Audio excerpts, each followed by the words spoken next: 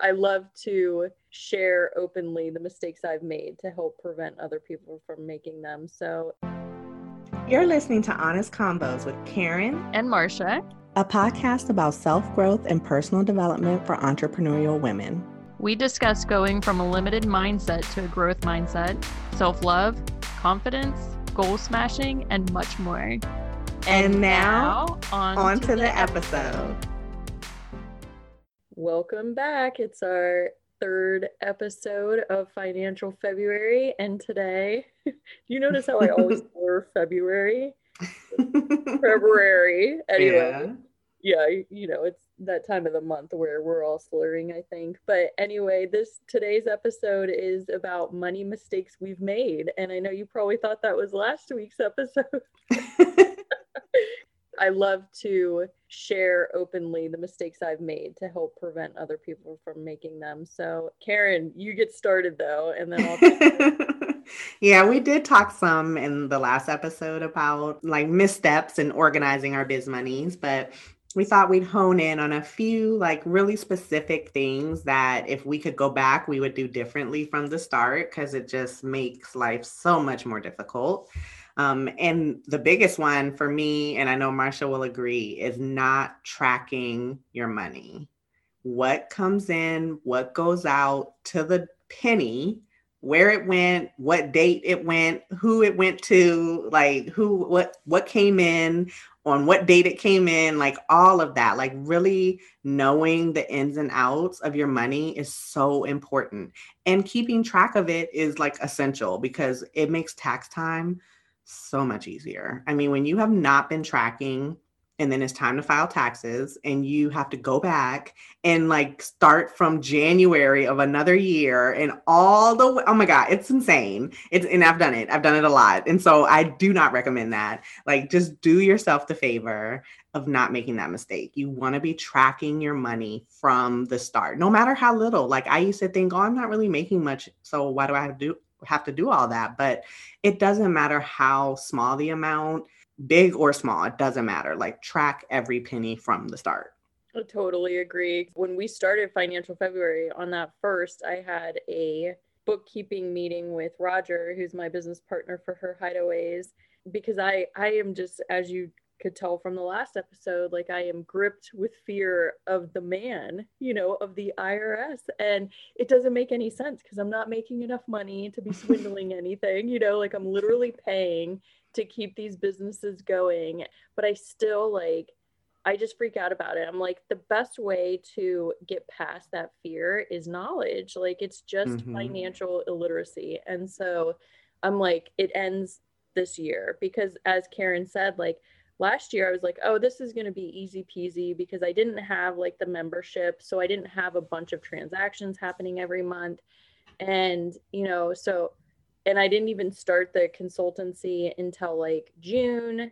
So like between January and June, like I was getting some ticket purchases from the Connector conference, but like it wasn't anything near the volume of transactions from previous years.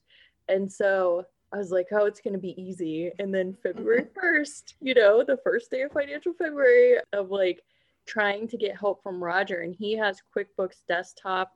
And that's what my mother-in-law has too. She's a CPA and she does my husband's and mine personal taxes.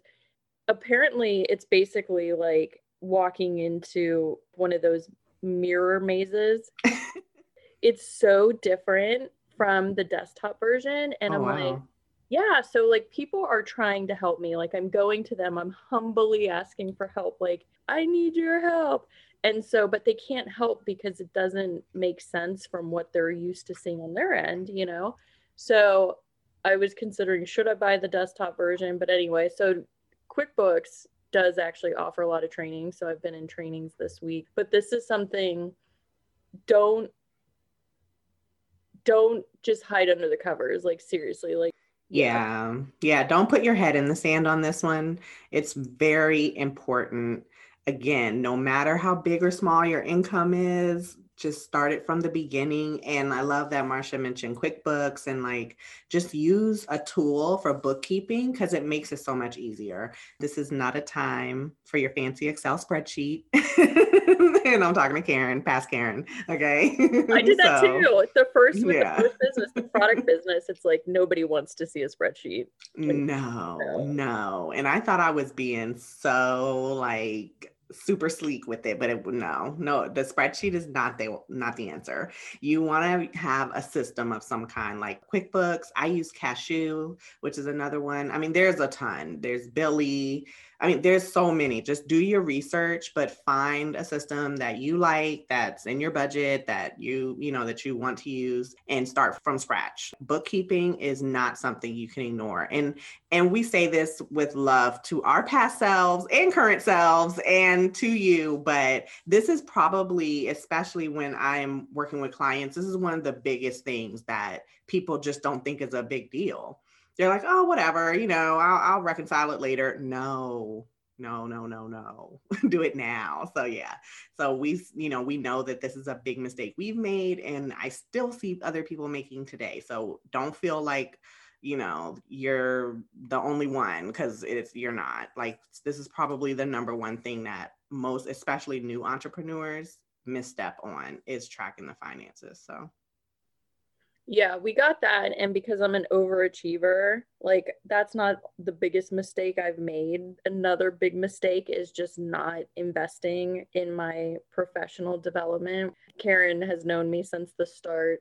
I did join like some networking groups, and I would go to one-off networking meetings and that kind of stuff, but like I never really purchased any courses until like I think about year 5 or 6. I just was like Frankensteining my business, where like I was like taking a little bit from here, taking a little bit from there. And I think you're always going to get a good ROI on investing in yourself and your business, because even, some of the stuff that I paid big money for, like when we went to Los Angeles, when we went to that conference, it wasn't like the actual stuff that I learned there. Like some of it was pretty groundbreaking for like my personal life, but it just changed me because it makes it like made me see myself as like, oh, okay, like I'm a business owner that's flying out to California with my biz bestie. Like, it just really did something for like me to feel like, oh my God, like this is really cool, and it's just situations like that. So knowing yourself and knowing what's going to help you with your confidence and what's going to help you just, like have more confidence and feel more self-love for yourself. And, and Karen has been investing in herself because she was doing that with her higher education before she even became an entrepreneur. So her and I are very much opposite in that, but it works out in my favor because I'm like, Karen, seriously, like, where should I go for training on this? And she's like, okay, this has this, and this is here's the benefits of this, and so it's cool. But I wish I had way earlier just been more strategic with training. Yeah, that is another one that, I mean, like you said, I'm probably the opposite, but I think on my end, I may have invested too much in things that ended up not really being worth the investment. Or I wouldn't even say that it was the thing wasn't worth the investment, but I wasn't ready to step into who I needed to be to actually maximize my investments in different programs and trainings and things. So being very, like Marcia said, aware of yourself and like be honest about what you're ready to do. Because if you're not ready to step up, then investing in, big masterminds or coaches or programs is not going to help you if you know deep down in your heart that you're not actually going to do the work. And so, like being willing to invest is half the battle, but being willing to show up and do the work is the other part. And so that would definitely be one of the mistakes that I made financially, because I was investing in all the things, but then I wasn't doing them. I wasn't finishing them. I wasn't showing up to the calls. I wasn't doing any of the work. So it's like, that's not a good signal to your money, which we'll talk about, in our next episode, which is about embodying abundance. But when you're making investments and you're not fully showing up and using them and implementing and participating in what you've paid money for, that's not sending a good signal. It's like you don't care about the money. You're just like throwing the money all out the window, and so that's not, that's another mistake I definitely would not recommend.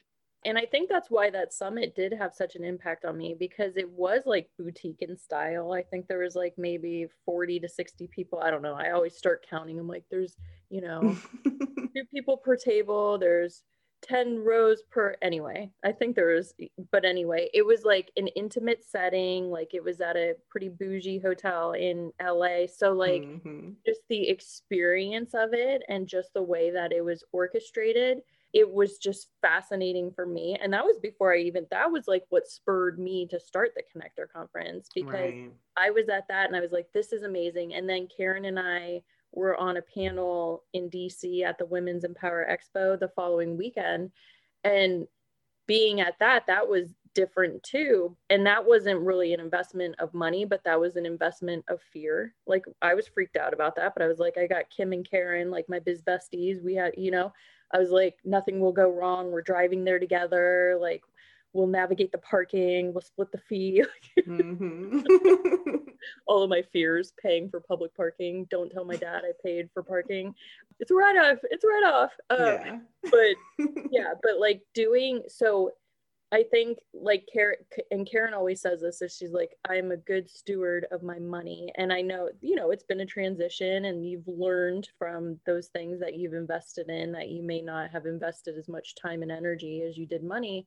But like, just looking at everything through that lens, like, am I being respectful of my money and my time and my energy? Like it's got to be, and like it's got to be like a 3-pronged fork where it's like it makes sense for the future of your business and you. So look at the things that have worked for you in the past and have benefited you. And because like if I had signed up for like a Tony Robbins mastermind thing, like I'd be like, deuces, like I'm going back to my government job, It would have been too overwhelming, because physically like not eating and being in a really cold room, and like I'm just too sensitive for that kind of stuff. But like on the other hand, we're in bright sunny California, and like Natalie's like this bubbly, like cheerful type person, and the workbook was beautiful, and like all of the little pieces were just amazing. So it really sparked something in me. So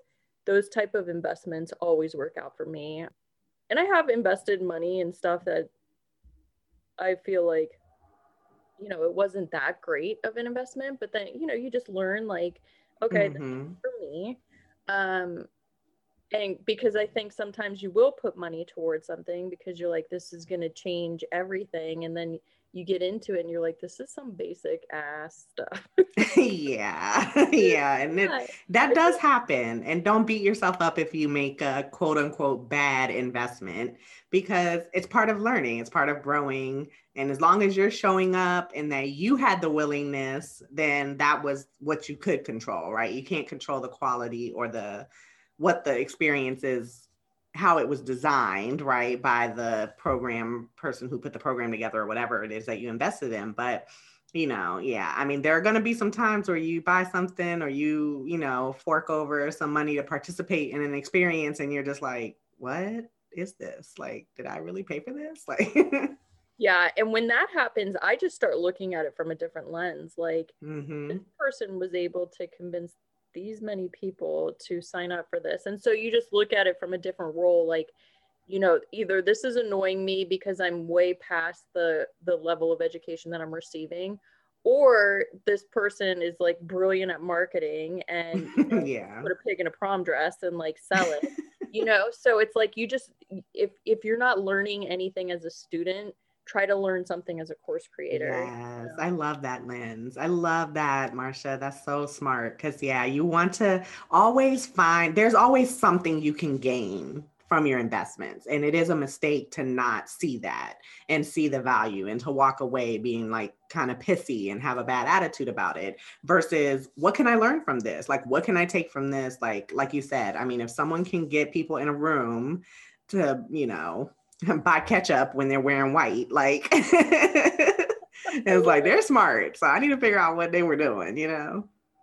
I love it. Yeah. And I mean, that's basic, you know, and that's having an abundance mentality. And that came with years and years of practice from being in scarcity, which leads us into next week, right? Yeah, I know. I can't wait to talk about that more next week. So definitely, you know, hit us up on social media and let us know what your thoughts are. What were your, you know, what are some money mistakes you've made in your business? Can you relate to anything that we talked about? We definitely want to hear from you. So, you know, send us a DM on Instagram at Honest Convos 8.